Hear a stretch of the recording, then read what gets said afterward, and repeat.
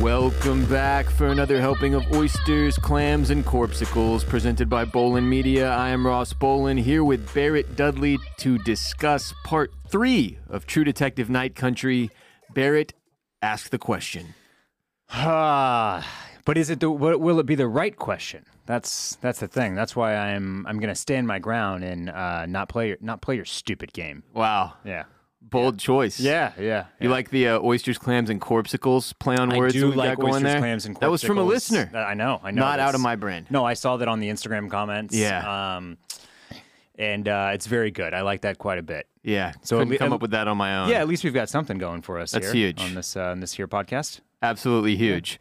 Up top, I'd like to remind everyone that our show is available not only on the major podcast platforms like Spotify and Apple Podcasts, but also in full video on youtube.com/@oystersclamscockles.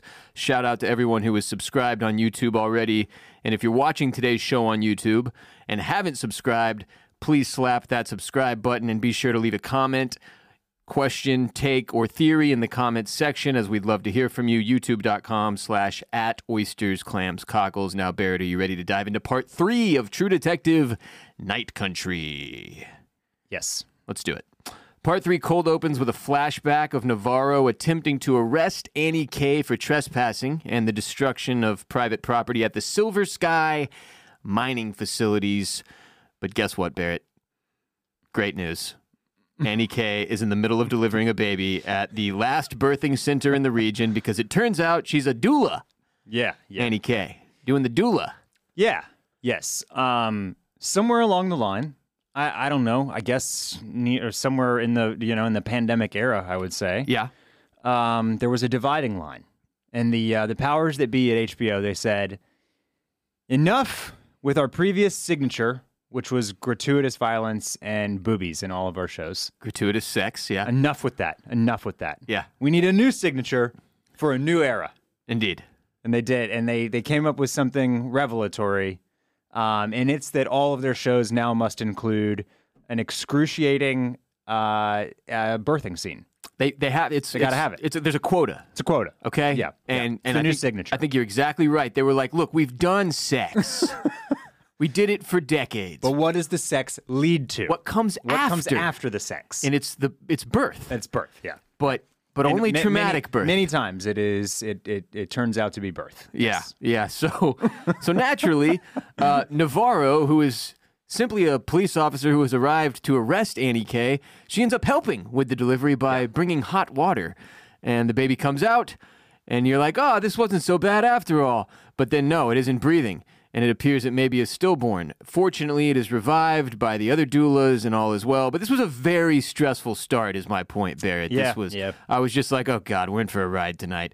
And yeah, but HBO is one step closer to hitting their quota for 2024 with their first show of the year. Yeah, this has me nervous about, I asked you a few weeks ago, I think on a Patreon episode maybe, if you thought that season 2 of House of the Dragon would continue the motif, the theme of the womb being the woman's battlefield. Mm-hmm. And we decided that no, surely they could not keep the same theme for season 2 as they had for season 1. They might. They really might. They really might.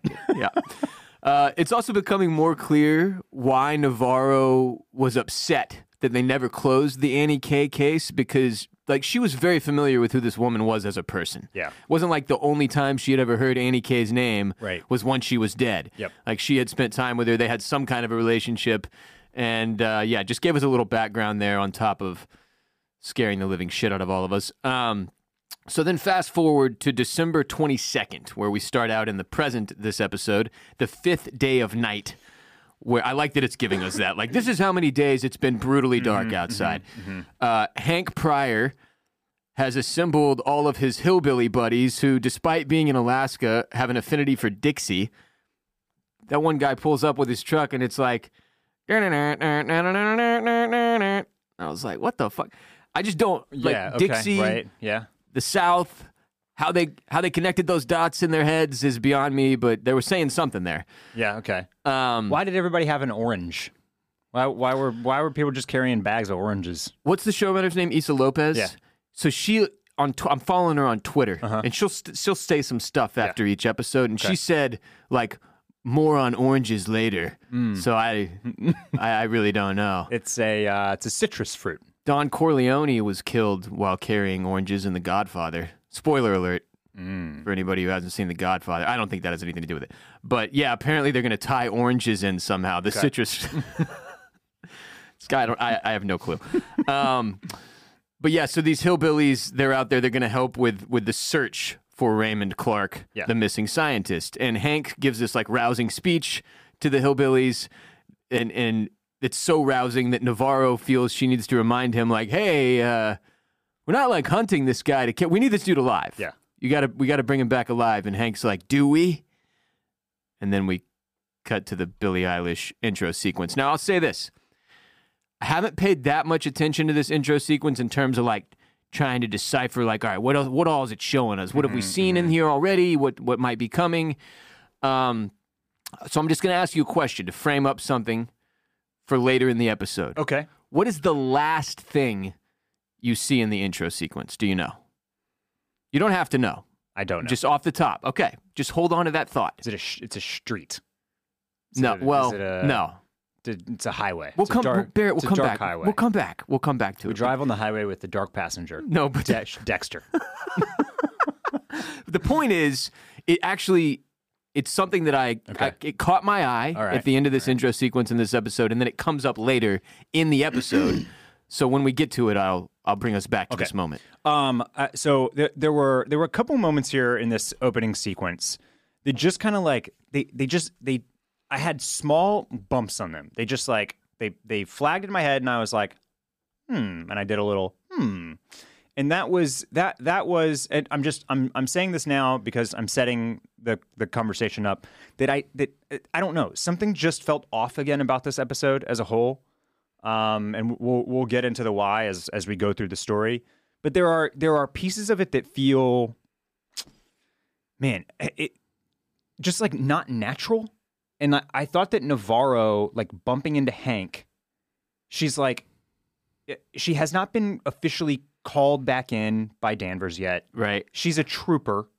But she's just out there. She's just out there, though, like not doing her job. And then she's just like, she kind of is having like these awkward like bump-ins, like run-ins, like with Hank. I don't know. They just didn't feel, they felt very forced in like a writerly way. Okay. Like, oh, we need Navarro. We need somebody to tell Hank that, to like, watch out for these hillbillies. And like, it makes sense that it's Navarro. So we're going to put Navarro out there, even though like it doesn't really make sense for Navarro. Why was she out there? Yeah. Yeah. Why was she out there? And then why would she like the idea that she would be confrontational in that situation where she's not even like really supposed to be then is also strange to me. Just that part of it, I think she doesn't like him. Right. Well, yeah, obviously. Yeah. But I don't know. They're just in a very small way, it just didn't totally like ring true for me. And felt a little forced. Yes. And that kind of came up a couple more times throughout this episode. And so I'll let you know when I felt that. But yeah, let's continue. Okay.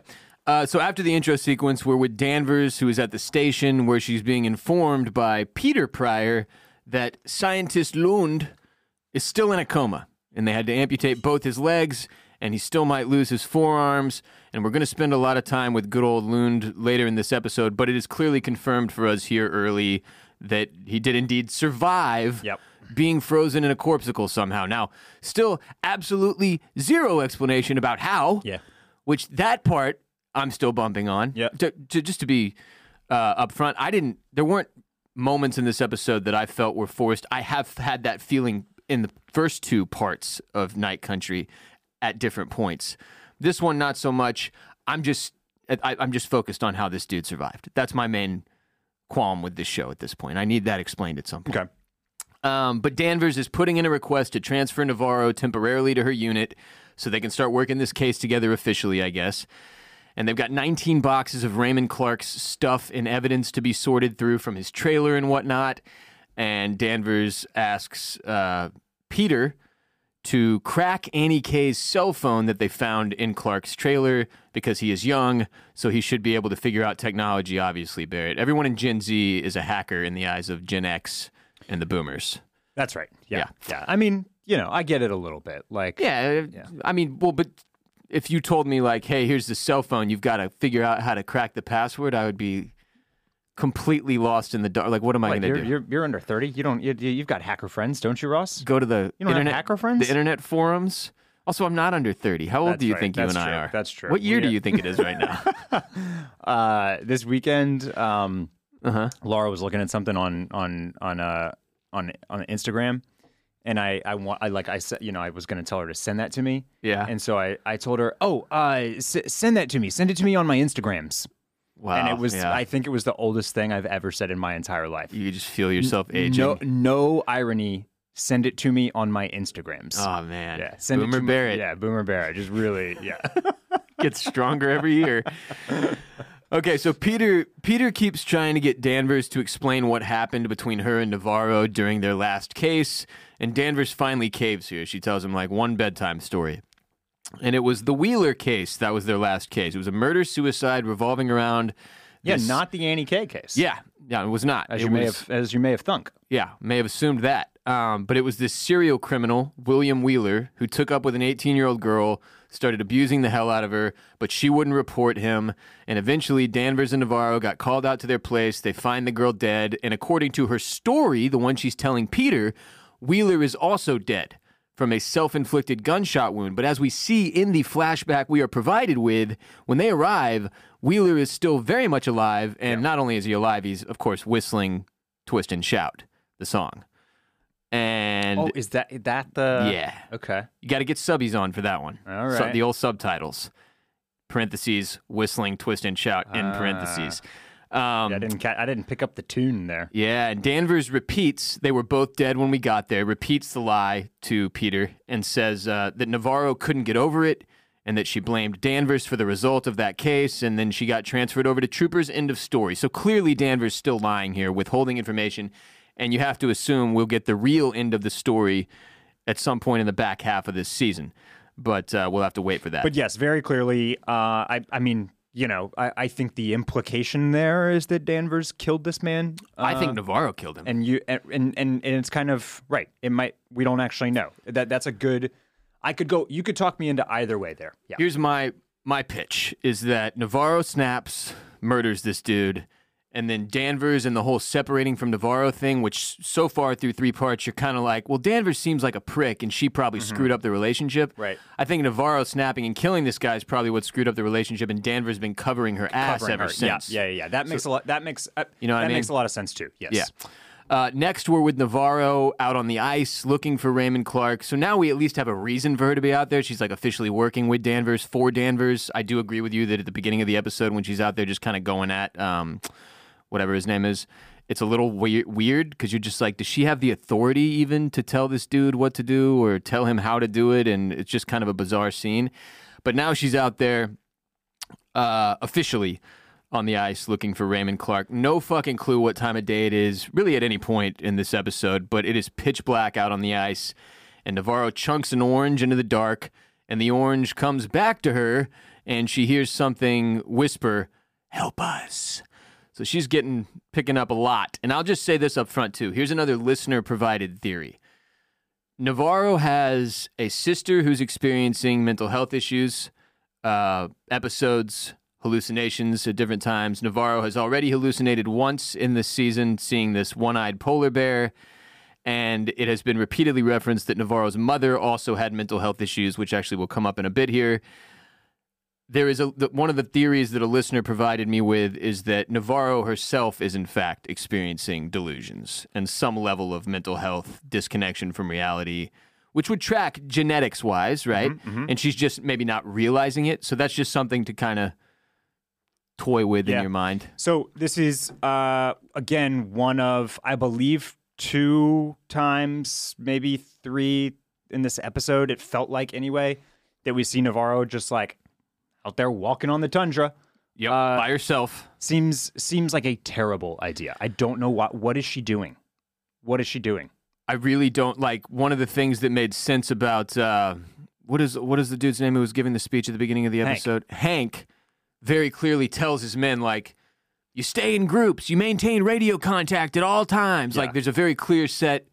Here's how we stay safe out here in the pitch black on the ice. Tundra, and then on she's the like, ice. Yeah. 10-4, and then she's just out there by her fucking self, and it seems incredible. Because like one of the things that came to mind for me was, if you turn one way or the other, how do you know which direction you came from without like a compass or something? Yes. Like that more than anything, it just seems like you're going to get lost out there. It's wildly disorienting. So yeah. Then she gets called, Navarro does, to Danvers' office, and they start going through all of Clark's boxes, and we get this nice little investigatory montage of Danvers and Navarro doing just good old-fashioned police work, Barrett. And what they're doing, you see, is they're organizing and analyzing the evidence in an effort to crack the case. And so really that just means putting a bunch of photos in a grid surrounding themselves with photos that they have from this dude's trailer. So based on one photo of Annie K wearing an Ariana Grande album shirt that came out in May of 2016, Danvers establishes that Annie K and Raymond Clark have been together for quite some time. That's the thing about Danvers. She's a pop culture head too, you know? Right. What the fuck was that? Like that was a little weird. Okay, so she's like fucking great memory on this chick. She's just she loves Ari. You know, like thank you next, right? Just, like, just a huge Ariana Grande fan, dude. Yeah. She's still riding for her, I hear, you know, even though she broke up that one Weird Cat's marriage and, you know, right? Like, yeah, she doesn't care. Still a big Ari fan. Still a big Ari fan. She actually kind of vibes with that. Yeah. You know? Yeah, it's her MO. Kindred spirits a little bit. So not that surprising that she like looks down. She's like, oh, that's the May 2016 album. So, again, these are all Clark's photographs they're going through. And Clark and Annie K were together long enough for like her blue tip hair to fade. And they're just trying to establish for us, I guess, that this relationship went on for a long time. Yeah. And Danvers wants to know why this hot, fun girl was with this total weirdo. Ask the question, Barrett. What's the question? Navarro says, why keep it a secret? Oh, right, yes. Which is one of the things we're trying to decipher here, right? So then Danvers asks Navarro if she's still fucking that dog runner bootleg guy, Kavik, quote, or are you back with girls? And Navarro says, are you still fucking anything that can't run fast enough? And then makes she kind of makes the assumption that Danvers is probably chasing Peter. Right? She's banging old Pete. Which also comes up from Hank later in the episode. Yeah. And based on, I guess in those moments, I was like, I kind of put together their past scenes, and I was like, maybe she has kind of been like, not grooming him, but like kind of, you know, working her way towards the possibility of banging. Oh, no, I don't think so. No, you don't no. think Danvers wants to smash old Pete? I don't think so. Okay, Yeah. well, regardless, this little reference here to Navarro being back with girls also made, and there's a couple other moments in the episode, but it made me think that Danvers and Navarro also may have had a sexual relationship. Yeah, I got that, a little bit of that vibe, which Right. I kind of alluded to a little bit, but maybe didn't explicitly say when she's like unpacking the cans in Navarro's house last episode. Yes. Yeah. I think Like when you that- piece those moments together at this point, you should be on the train of like, oh, they also got romantic. They could have had a little dalliance themselves, I think. Right. Or at least as romantic as Danvers is capable of, Right. which we don't know that that's a very high level of romance.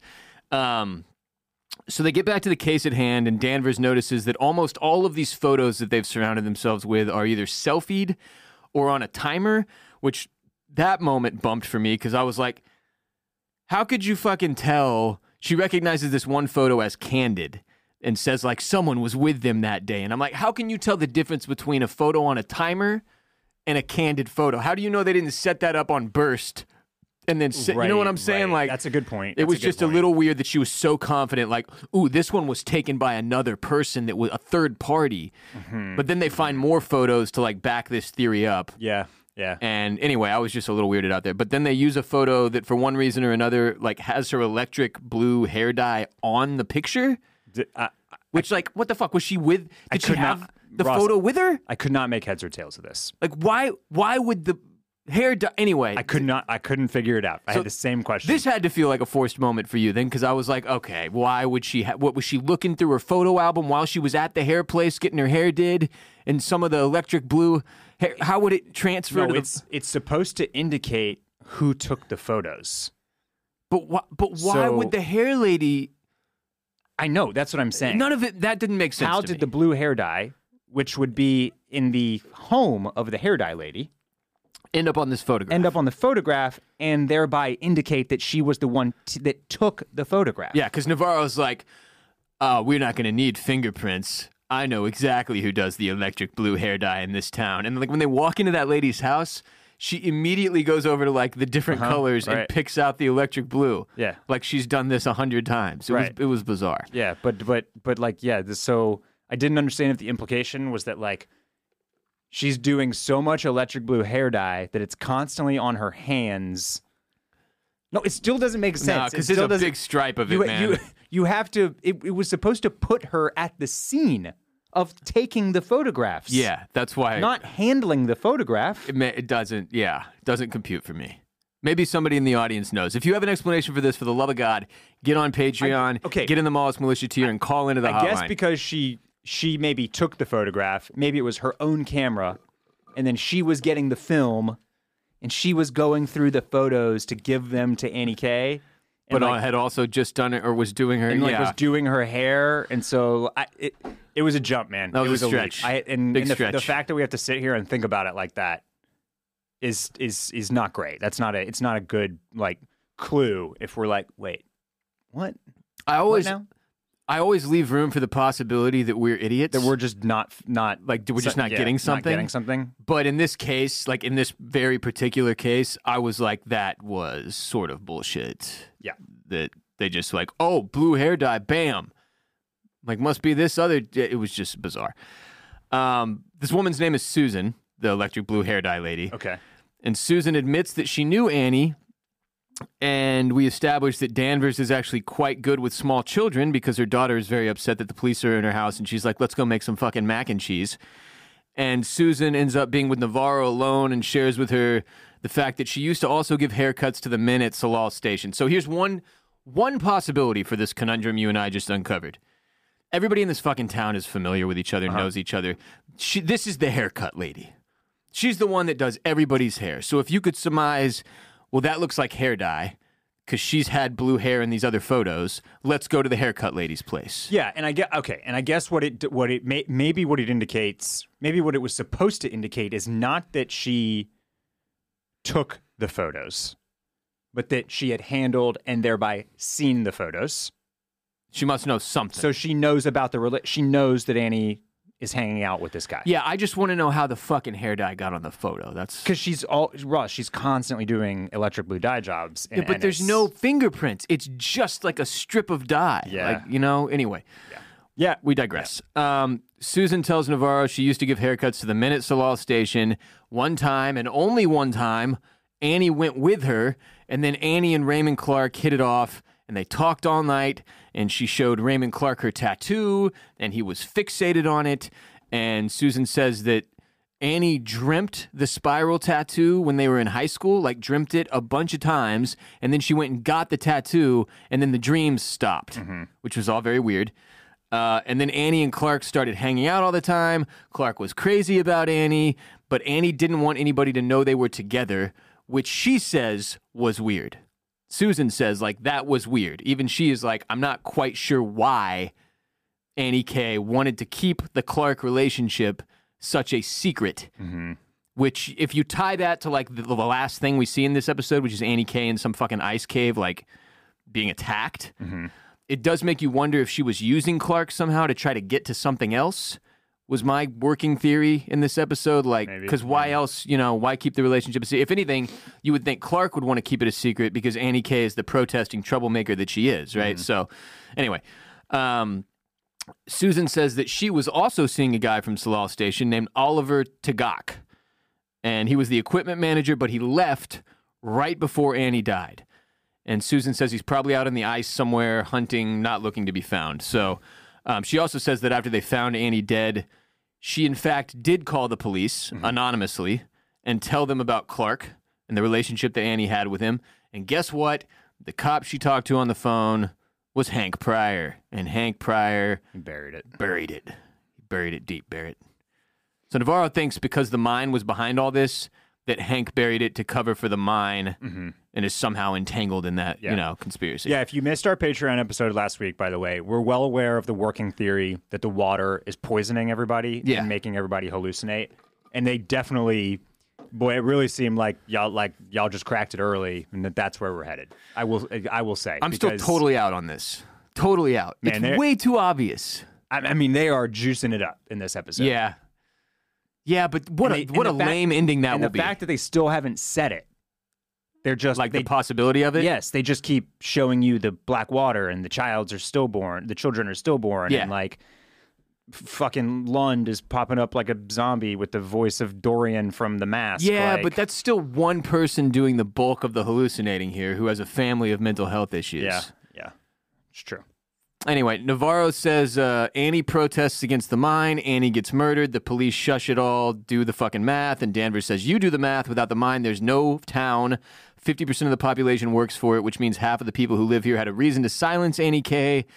And you can tell, like, Danvers doesn't want to, like, buy into the theory that this place is bad, like that Innis is bad, that the mining people would do that. Yeah. She doesn't want to like give it full credence, but you can see it kind of knocking around inside of her old noggin there. Yeah.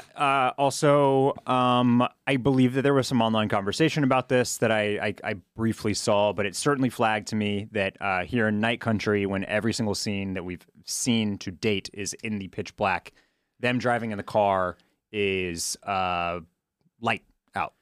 And Issa Lopez did give some version of an explanation for that as well. Yeah. Which is that, go ahead. So apparently, even during the long night, you get like a, what is it called? Like a temporal something. It's like a twilight luminosity. Luminosity near noon. Around noon, where like the sun almost creeps up to the past the horizon. And so there is like a little bit of like a glow, and you get like that dusky twilight look. Yeah, which they did a decent job of conveying. My guess is that we had a little House of the Dragon thing here, where they're like, well, shit, we have to shoot these scenes, and it's full on bright daylight.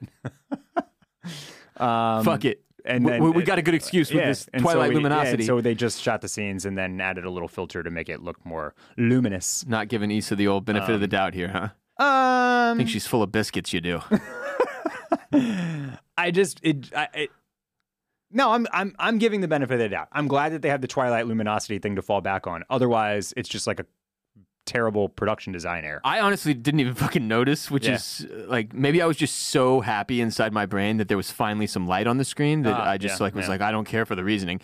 But yeah, she tweeted at 3:02 a.m. because I guess a bunch of people were throwing this at her, and she just stays up all night like thinking about the mistakes she made. Issa, like, God, the X is a bad place, man. It is. You don't she need shouldn't to be on there. Get the fuck off of there. That's for us. That's for us. And even us, it's a problem. But like, you're never going to appease the trolls there. Like, get out of there. She said to all of you asking, during the long night, every day there's a period of twilight luminosity near noon when the sun approaches the horizon, but it never rises above, and soon the light is gone again. So that's what she's using to write off that one scene where they're suddenly driving in the car and it's not pitch black. Yep. Okay. All right. There we go. Explained. So Danvers points out that even if Navarro is right, like even if this is a whole, like the mining company killed her or somebody in the mining company and it's a big cover up and that Hank buried it, what about her tongue popping up at Salal 6 years after she was murdered?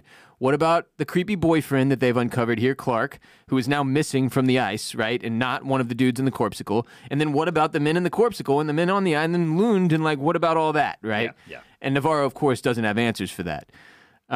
Also, Danvers is on Tinder, and she sets her radius to Fairbanks so that she doesn't fuck where she eats anymore, anyway. Then the conversation takes a serious turn. This is all like good fun. You're like, just two detectives going back and forth trying to solve a crime and also talking about Tinder. Funny, ha.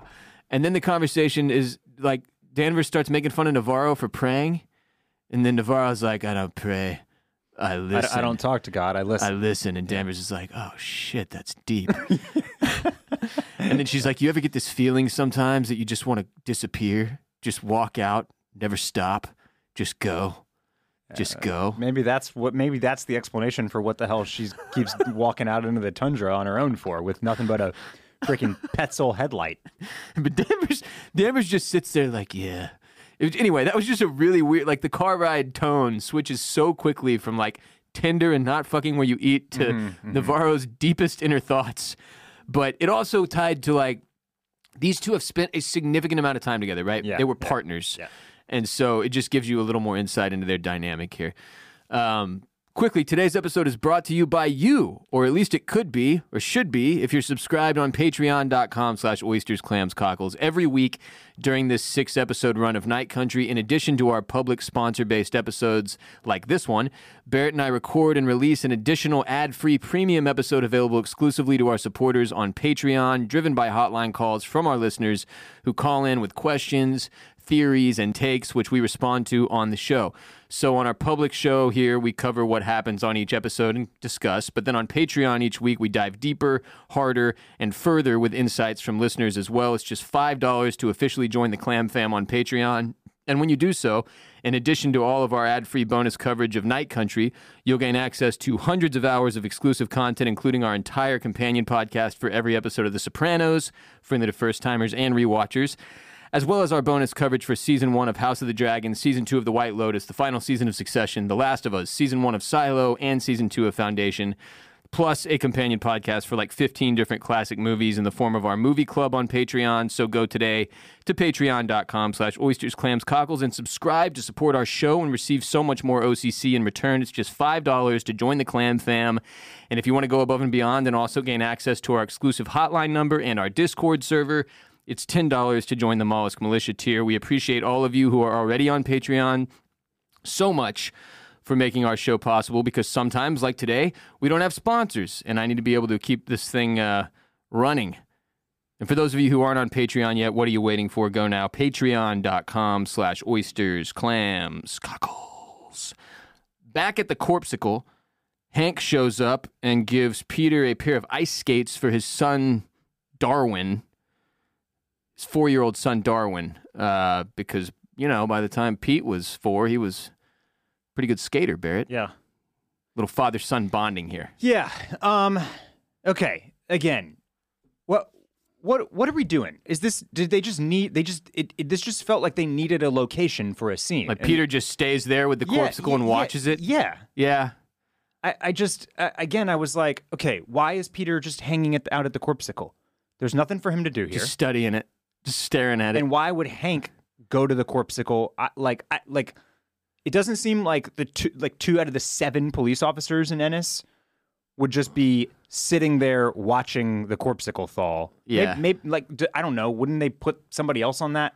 I don't know. I think he's like the lowest ranking officer. So he's just like he just does all the babysitting the Corpsicle. Well, but on the other hand, like Danvers does send him to do different errands in Yeah. this episode. So like my question was, when Peter goes to go do these errands that Danvers sets him off on, who's watching the Corpsicle? Right. Is the right. Corpsicle just sitting there in the ice rink like some kid shows up for skating practice and is like, Jesus Christ. You know what I mean? Like what the fuck? Yeah. And I'm with you. But also like, I also don't need this level of, what is that called? Like exposition or explanation. Yeah, you know what I mean? Right, like they can't just give us an explanation for every little fucking thing. No, I know.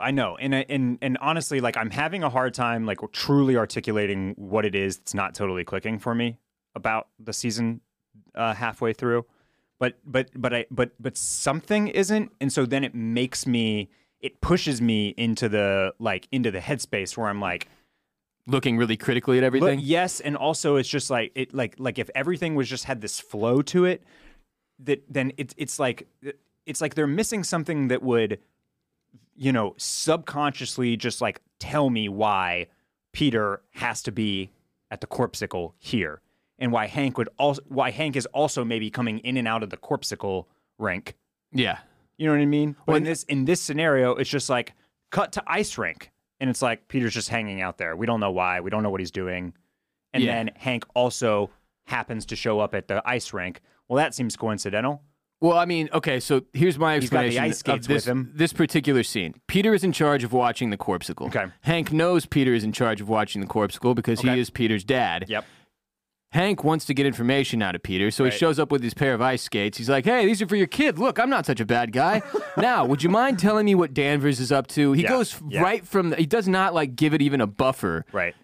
to make us think like he really was just being a good dad. No, he's there fishing for information. Right. And Everybody needs intel in this episode. yeah, that's true. But like Navarro storms in and basically accuses Hank of intentionally burying leads in the Annie K case. And Hank says Annie was sleeping with half of Innes, so he like throws the whole slut shaming thing on top of it. Yeah.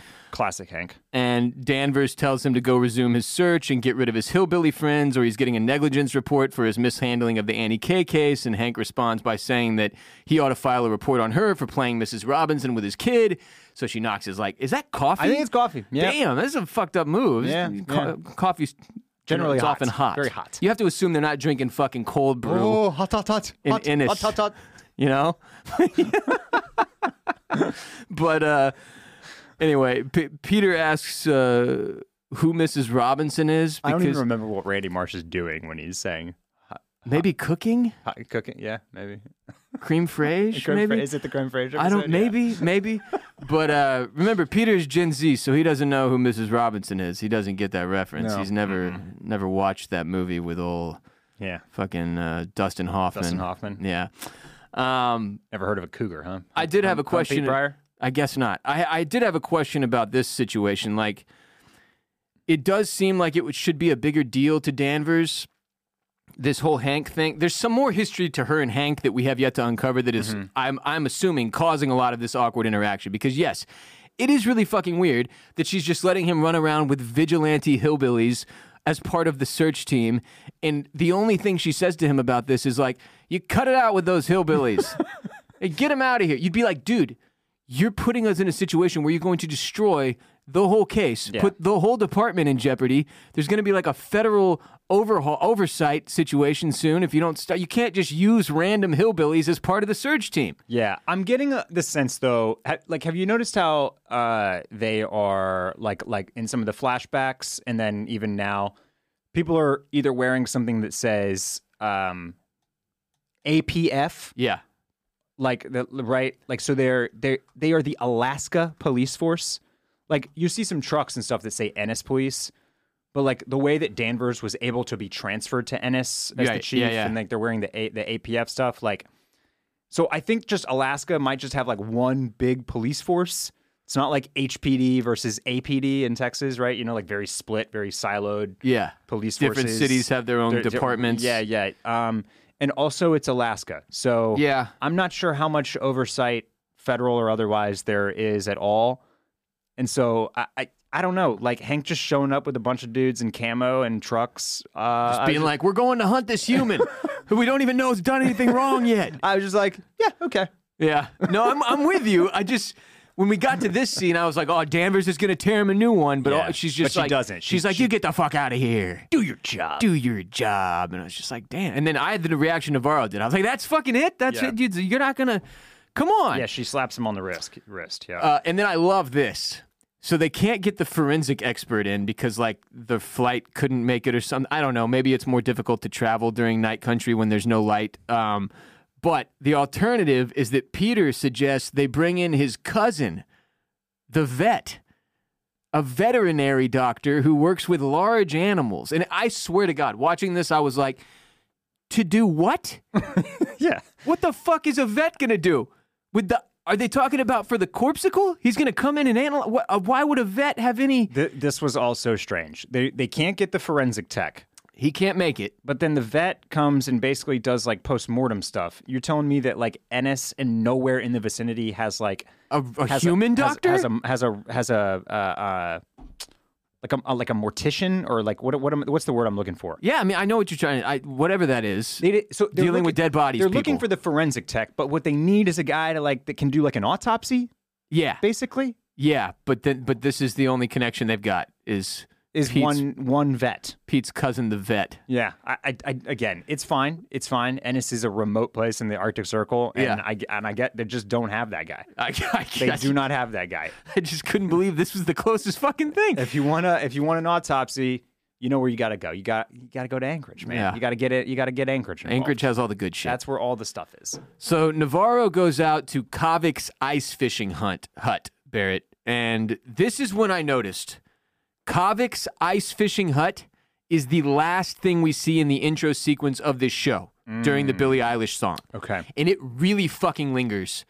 And I know it has a distinct red trim on the roof. Right, yeah. It looks kind of Christmassy. Which during the intro sequence, I was like, I wonder why they keep showing us that. Because like maybe that's where this whole thing ends, is what I had in my mind. Yeah. And then she goes out there in this episode to visit Kavik, and I was like, oh shit. And I think it was on Patreon last week I had brought up, like, I really don't feel good about Kavik. Yeah. Because he's one of the in the two danger zone. Yeah. He's one of the two, like, pure good guys, him and Pete. Yeah. Yeah. And that I thought there was a chance that, like, he might actually swing bad. And this really made me feel like, oh my God, Kavik is going to be, like, in a bad way involved in this somehow. Yeah. Because if his house is his little ice fishing hut is the last thing they show. Mm-hmm. Anyway, just something to keep a pin in, because there has to be something there. Okay. But Navarro asks Kavik about this Oliver Tagak guy, the equipment manager of Salal, who left right before Annie's death. And Kavik says he'll ask around about Oliver if Navarro will share personal information about herself with him. So I guess the thing to presume here is that she doesn't really open up when she's power riding him. It's just pure. He wants more than a physical relationship. Yes, Russ. that's that's correct. He just Barry. wants her to open up a little bit. You know, tell me a little bit about yourself. Let me get to know you. So Navarro storms off, and then she comes back. And if you thought she was going to share some like happy-go-lucky shit about her life, say, "Tell me about your mom" or something like that? Yeah, I think he pretty directly asked about like her. Right. And she drops the incredibly depressing backstory about her mom meeting her dad in Boston, her dad being a bad and abusive man, and her mom runs off, takes the kids back to Alaska with her, but her mom was not okay. Mm-hmm. She's like Jules, the sister, voices in her head, episodes. Then one day she went out, never came back. She was killed. Mm-hmm. The fucker was never found. So, and she never told Navarro her Inupiaq name. Right. You know, which is a real bummer. Kavik agrees to ask around about Oliver in exchange for that story and gets a little insight into who Annie is, which kind of throws my theory of, like, this guy's bad somehow. Because, like, why is he trying to get to know her, you know? Yeah, no, this was even, this felt to me like more, going even harder in the other direction. It's like, good guy that's going to get... Look how good this guy is. He just, all he wants to do is, like, know a little bit about this woman that he likes. Accidentally puts his foot in his mouth because he asks about the wrong thing, which is this depressing story, and he opens up the wound a little bit. And he was like, "Fuck!" And but he's just he's got such good intentions. Yeah. Like, yeah, this dude's toast. Yeah. He's gonna die. Leah Danvers, the daughter of Chief Danvers, stepdaughter. Yes, sorry, stepdaughter, goes to a local anti-mining meeting with her girlfriend. And the leader of the meeting announces, like, after they get into, like, a rousing, like, "We were here before" chant, they get into the announcement that this couple lost their baby boy this morning, and he says specifically, another stillborn, and asks for a minute of silence. But it would appear there's either that couple had multiple stillborns, or there are multiple stillborns that have happened recently in the community, Yep. And they are blaming the mine for this, the poison water. Yeah, and you'll note the black ink kind of smeared across a lot of the attendees' mouths, which is the same that we saw in Annie makeup K. that Annie K has on. The same decoration that Annie K has on in the death, like her photos, like the crime scene at least photos. I thought that was a mugshot from a time she'd gotten arrested, that they keep showing of her, like, with her eyes open and that stuff smeared across her face. And that's like her. I feel like there's like her dead face photo is also maybe it's both, but I feel like the photo that they keep looking at is her. And I don't even know if that's in like tribute to Annie K, or that's just one of the traditional Inupiaq like ways they do their face. No, I think this is part of the protest. It's specifically about her, because I think they're like it's probably like it's supposed to like be like from the mine, and it's like they're spreading it across their mouths to like indicate they won't be silenced or Right. or that the mind is trying to silence them or something like that is the way that I've read it. Okay. But I could be wrong. Well, regardless, Yeah. it's definitely something we see in this scene. Also, just like a weird connection here between, they bring up the stillborn situation, the water in the mines, but also you have to remember we started this episode with Annie K delivering what appeared to be a stillborn baby, but then was actually revived. Anyway, Danvers yells at Leah when Leah is sneaking back into from her meeting with quote, those people who are vandalizing the mines. So it sounds like this is like a very known group that was meeting there that is protesting this whole situation that Annie K was probably a part of, to back your theory, Barrett. Yep. And Leah tells her mom about the stillbirth. Danvers, in that moment, seems like she is like now giving credence to there being something wrong with the water and the mining situation, but she hasn't had that moment with the water yet where she's washing her hands. Right. She makes Leah wipe away the temporary, tattoo off of her chin, regardless. And then we bounce from there to Navarro, back out on the ice. And I'd throw in that I think the reaction that we're supposed to have to Danvers being so callous to Leah, who is trying to connect with her heritage and her roots, and that obviously comes off as like really intense and kind of abrasive and at least a little bit, like xenophobic or racist, right? That she is Or at least not sympathetic. sympathetic, that she is so anti the markings on her face. But I also think that that we're also supposed to see a little bit of what Danvers is trying to do, which is protect her daughter. The boomer side of it, yeah. The boomer side of it, which is like, these things that you're doing got Annie K brutally murdered. Absolutely. And so that's what I'm probably going about it in the wrong way. No, I think you're correct. You're supposed to see that angle here. Yeah. And I'm just kind of like putting the words in Danvers' mouth there that like she's approaching this in the wrong way, but this is, I think, also coming from a motherly place of like protection. Yeah. Like you're walking down a dangerous road here, even if it's the right one. And as a mother, that like she's trying to protect Leah. And I think the more complicated the situation gets, the water, the stillbirths, her going to these meetings, Danvers actively working this case that keeps getting weirder and weirder, the more, I keep using this word, but like credence is given to her concern. Like the fact that she is worried about her daughter's involvement or her daughter getting into this like side of the community scares her for a reason, right? Even if it's not justifiable, it is, you can see it, especially, as a parent or whatever. So next word, Navarro, she's back out on the ice. She hears an extra creepy rendition of Twist and Shout. It's like a remix by Ghosts. And then she sees a giggling child running on the ice, goes to chase it, slips. Was it a child? Yeah. Okay. Yeah. Again, you got to go subbies here.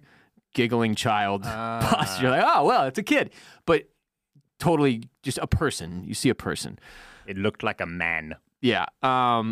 Knocks herself out. And then she has a weird vision here.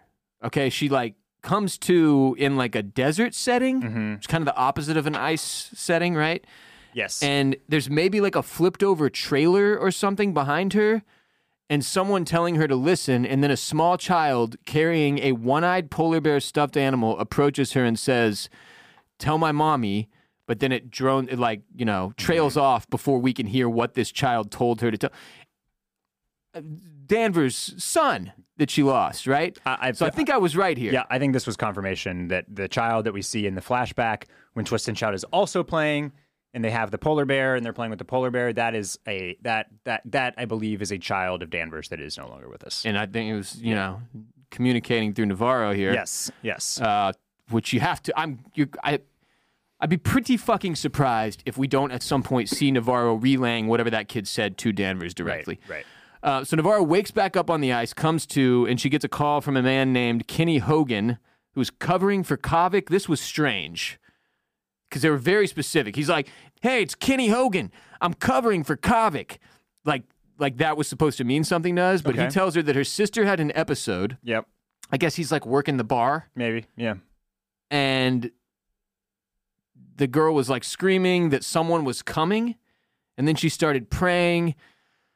Navarro has to go and find Julia, her sister, as a result, and she finds her at like some spot that she knew to look for her. I couldn't really tell what that spot was. It's like a capsized shipwreck? Maybe, But yeah. on the ice? Yes. Because they're like out on the ice, I and think. it's like frozen in there, solid, and they're just like, fuck it, leave it. Yeah. In the permafrost or whatever. Right.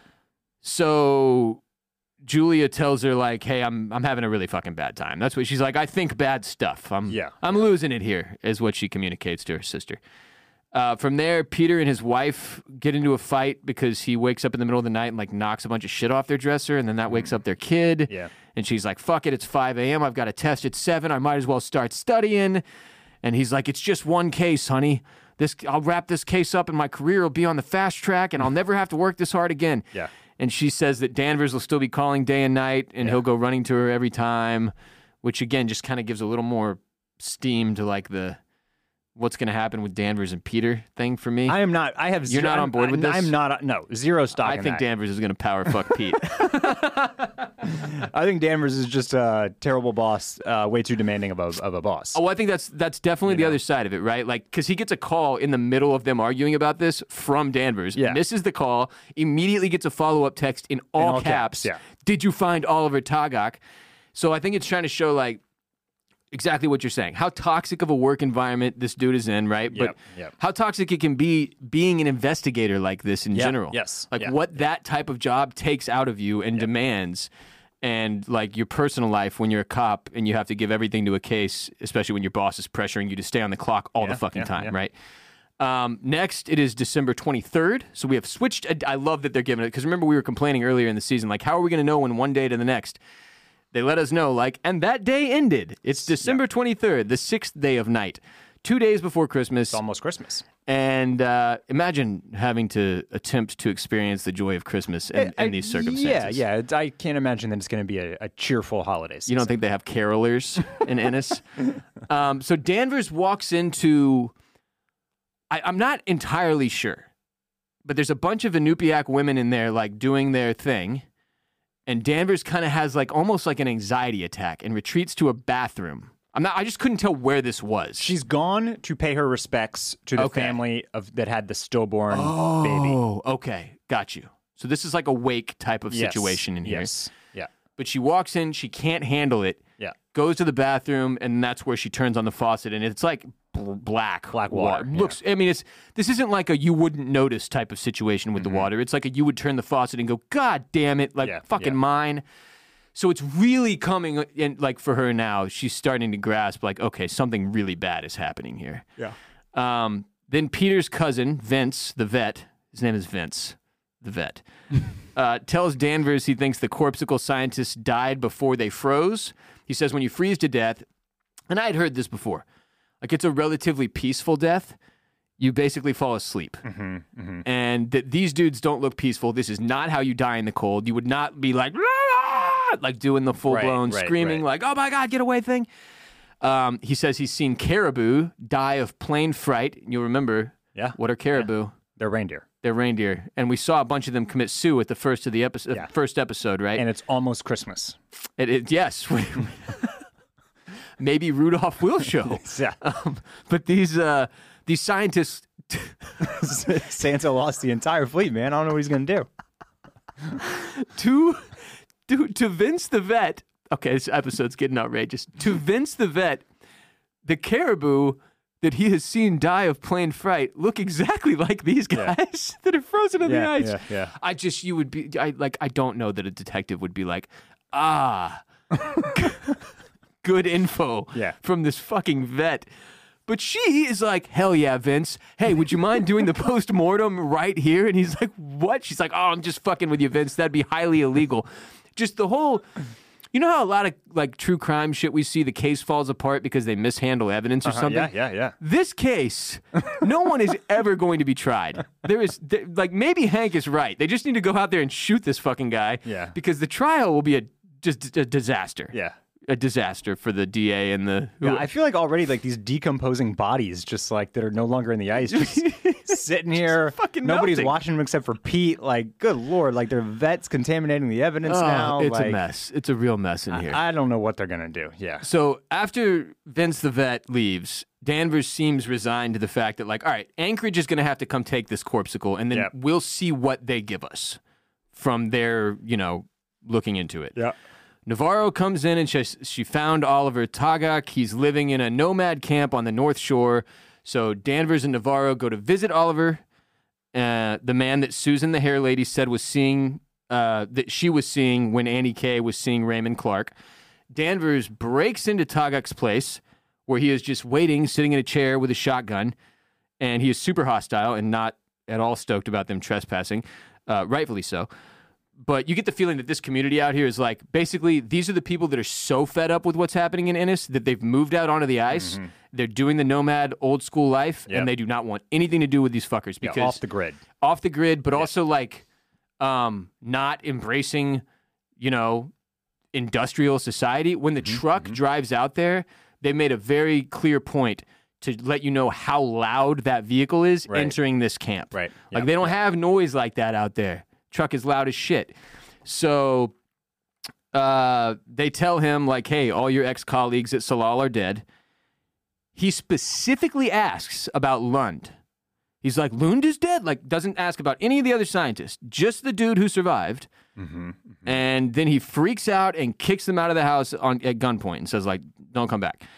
And on their way out, Danvers and Navarro get a call from the hospital about Lund being awake, but he lost his eyesight. He's had multiple amputations, so he can't see. He's really not doing well, is the point to take away from here. Danvers goes and visits him anyway. Yeah. I don't know that they would let her question him in the state. He's like screaming down the hall as she's approaching. Yeah. The nurse is like, just try to be quick. And I'm like, Jesus Christ, they're going to let her go in there like while he's like this? Yeah. But she asks him what happened that night on the ice, and it goes about how you would expect. He says, we woke her, and now she's out there in the ice. She came for us in the dark, and then starts screaming bloody murder again, and a nurse sedates him. Yeah. Then, very coincidentally... He's got the White Walker makeup on, by the way. He does, yeah. The eyes. The whole... Yeah. But a fight breaks out in the lobby of the hospital where some hunters are like... The hillbillies are just going at it out there. What happened? Fighting over some shit, dude. Like, it's like the bar fight we saw that broke out. Yeah. I think just constantly in Ennis. People are just busting out into fisticuffs. Just fuck you in the mine and fuck you in the hunters. Yeah. So Danvers has to go break up this fight, and Navarro has to stay and watch Lund. And she then sees, well, I guess behind her, we see him sit straight up in bed.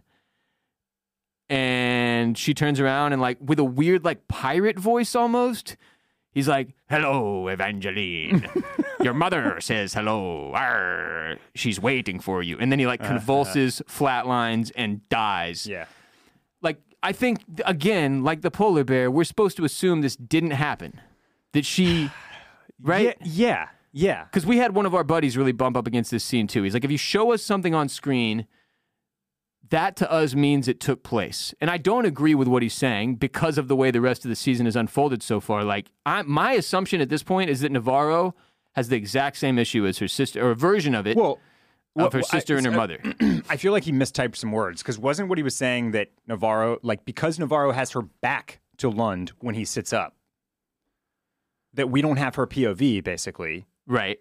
So that should suggest that it did happen. I mean... if you want to get into like really, pulling hairs here or whatever, splitting hairs. Yeah, I mean, it's an interesting question. It's an interesting conversation about like directing and POV and like for sure the general cinematography of something. Right? Totally understand the point. Yeah. But it's not something that I had necessarily like thought about when the scene happened. I definitely like if I'm just placing the bet on the roulette table, right? Or like. Nah, this didn't happen because this is insane, right? Like we're either going there or we're not, and I don't think we are. Well, I mean, the question becomes, is there some sort of in-between, a weird spiritual in-between? And does Navarro have some ability to connect with the dead or near deceased? Right. Or is she, in fact, mentally unwell? Like, what is the line that, whatever that lady... She delivers to her, don't mistake the spirit world for mental illness. Right. Connection with the spirit world or something like that with mental illness. The differentiation there is obviously very difficult to make. And for people who believe in the spirit world and the ability to make that kind of connection, to determine whether or not you've had a hallucination or something, different that actually occurred is problematic. And I think that's what we're supposed to be experiencing here with Navarro.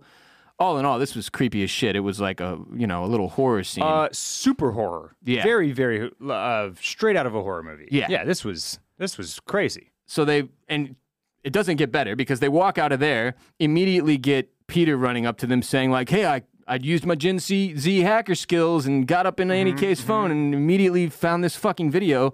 Shows Danvers and Navarro a video that she filmed of herself. And at first I was like, where is she? Like, what is this backdrop? But it's like some kind of ice cave. And she's saying, I found it. My name is Annie Kautak. If anything happens to me, please. And then she gets attacked. The phone drops. And you can hear her screaming for like 30 seconds in the background where she was clearly murdered and stabbed 30 plus times or whatever. So if we do the whole Danvers thing, to ask the question, it's like, what did Annie K find? Because she says, I found it.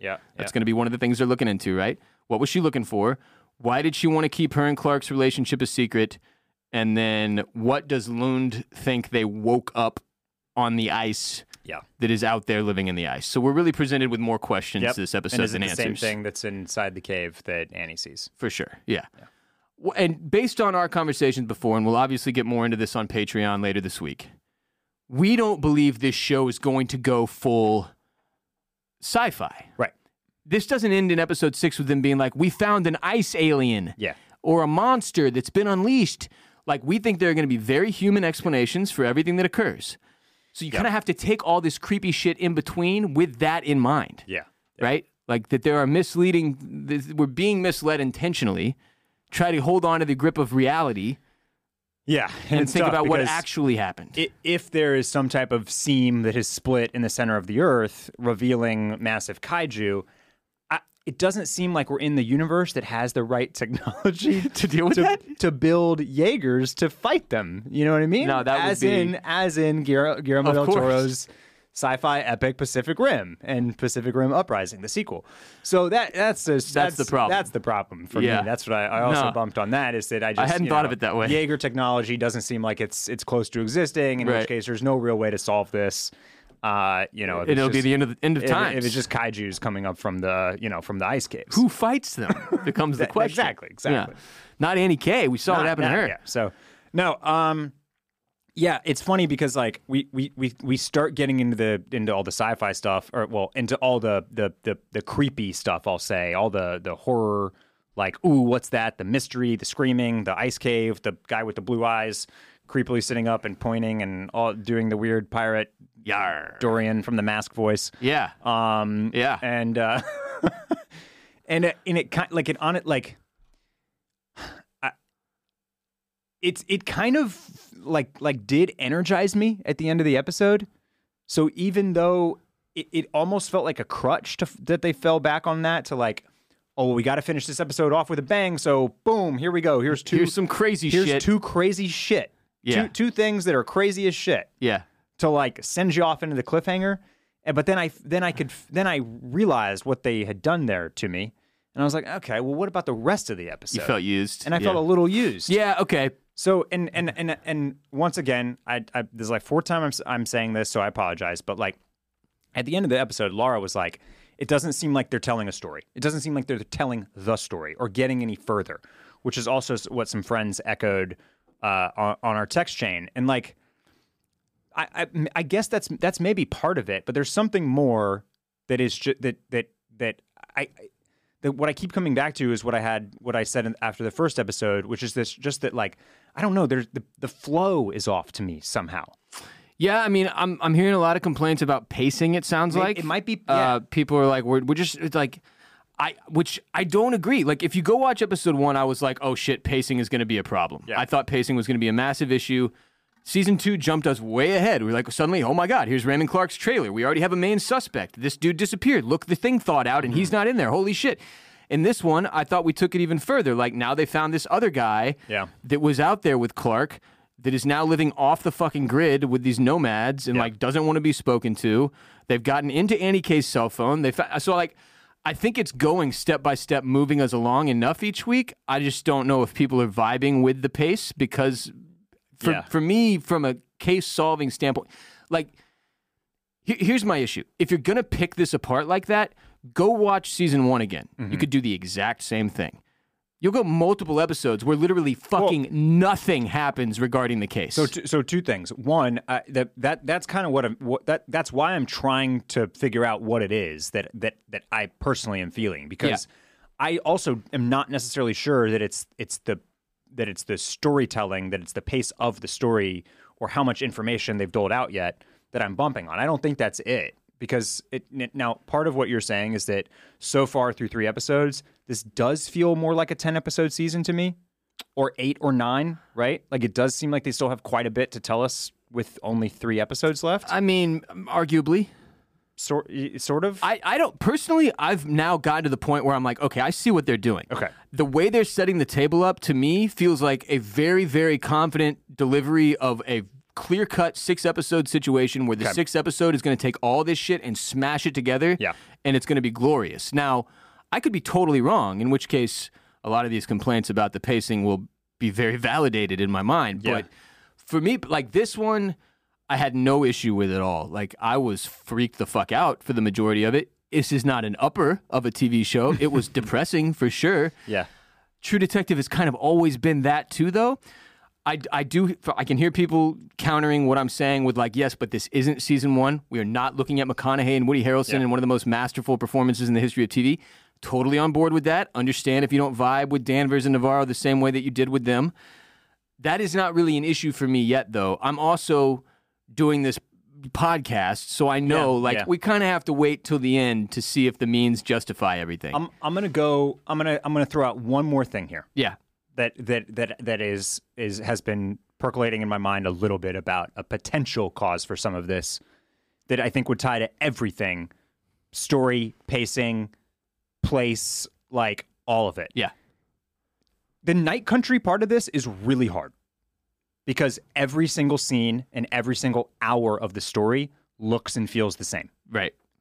And so I think there is a sense of like redundancy and sameness and like and monotony because there's no change in day, night, location, like it's all the same. It just feels like the same scene going on and on and on. It's ice and it's darkness at every turn, and that makes it really hard to like give you like to take you down a path. Like, it feels like you're just kind of like walking in a small circle. Yeah, you really have to wrap your head around that part of it. No, I'm with you, and that's what explains like your frustration when they cut to the ice rink. You're just like, what the fuck? So that's definitely another potential piece of it, is that you're losing like this your subconscious or innate kind of sense of like the timing and the ebbs and the flows of the investigation and the case and the days, because all of this feels like it's literally happening like in one single moment almost. Yeah. So that's another piece of it that I think is maybe with people, factoring into what I'm feeling. Yeah. No, I mean, and I think that's in part intentional. I don't know if they expected it would negatively impact people's ability to enjoy the show. Yeah. But the setting and everything going on with this Night Country situation, you're in Night Country now, is very much supposed to disorient you. It is supposed to make you feel that sense of disorientation that these people in the setting are dealing with. One last thing that I'll say before we cut for the week to wait till later to discuss further on Patreon. I am a little bit worried based on, I think it's in the next week on True Detective, or this season on True Detective, and you hear somebody say, "Welcome to Night Country." Welcome to Night Country. You're in Night Country now. You're in Night Country, and I was like, okay, they said the name of the show out loud. Yeah. Well, not that. They just took the "You're in Carcosa now, take off your mask" thing and changed. If you're gonna do all this referencing to season 1 and then you're gonna directly steal lines from it, that's a little bit. It's pushing the envelope for me into a place. Who I'm not says you're in Carcosa now? The big bad. Okay. The dude. The last episode dude. Got it. He says, calls him Little Priest and tells him to take. Anyway, the point is that line, "You're in Carcosa now, you're in Night Country now," or whatever. Like, those are. It's like there's a difference between referential and just like dick riding. You know what I'm saying? Like, if you can't create your own vibe, so you're going after the vibe of a pre-existing vibe that was inarguably a fantastic vibe, but you can't just go and bite. But for a casual such as myself that has not just recently rewatched season 1, Yeah. I wouldn't have picked that up. Yeah. Well, you should be servicing the diehards like me more than the casuals like you, right? Anyway, Barrett and I will be back later this week on patreon.com/oysters, clams, cockles with further discussion and digestion driven by hotline calls from the Mollusk Militia, supporting us there on patreon.com/oysters, clams, cockles. Get on there, support the show. It means a lot. Thank you. Also, support our sponsors when we have them. That goes a long way to ensuring we continue to have sponsors. For more from me, Ross Bolin, listen to the Ross Bolin podcast wherever podcasts are played, or watch on youtube.com/@the Ross Bolin podcast. Mr. Dudley, where can the good people follow you to keep up with all that you do? Check me out on the Instagrams Check him out. at Barrett Dudley. Check him out at BARRETT Dudley on the Instagrams specifically. Yeah, you can send it to my Instagrams. I'm at WR Bolin. You can send it to me on my Instagrams as well. Also on X, formerly known as Twitter, at WR Bolin. Go to bolinmedia.com/merch. /shop to grab yourself some merch. bolinmedia.com/shop. Thank you for being here today. Thank you for listening. Thank you for watching. And until we meet again, ask the question.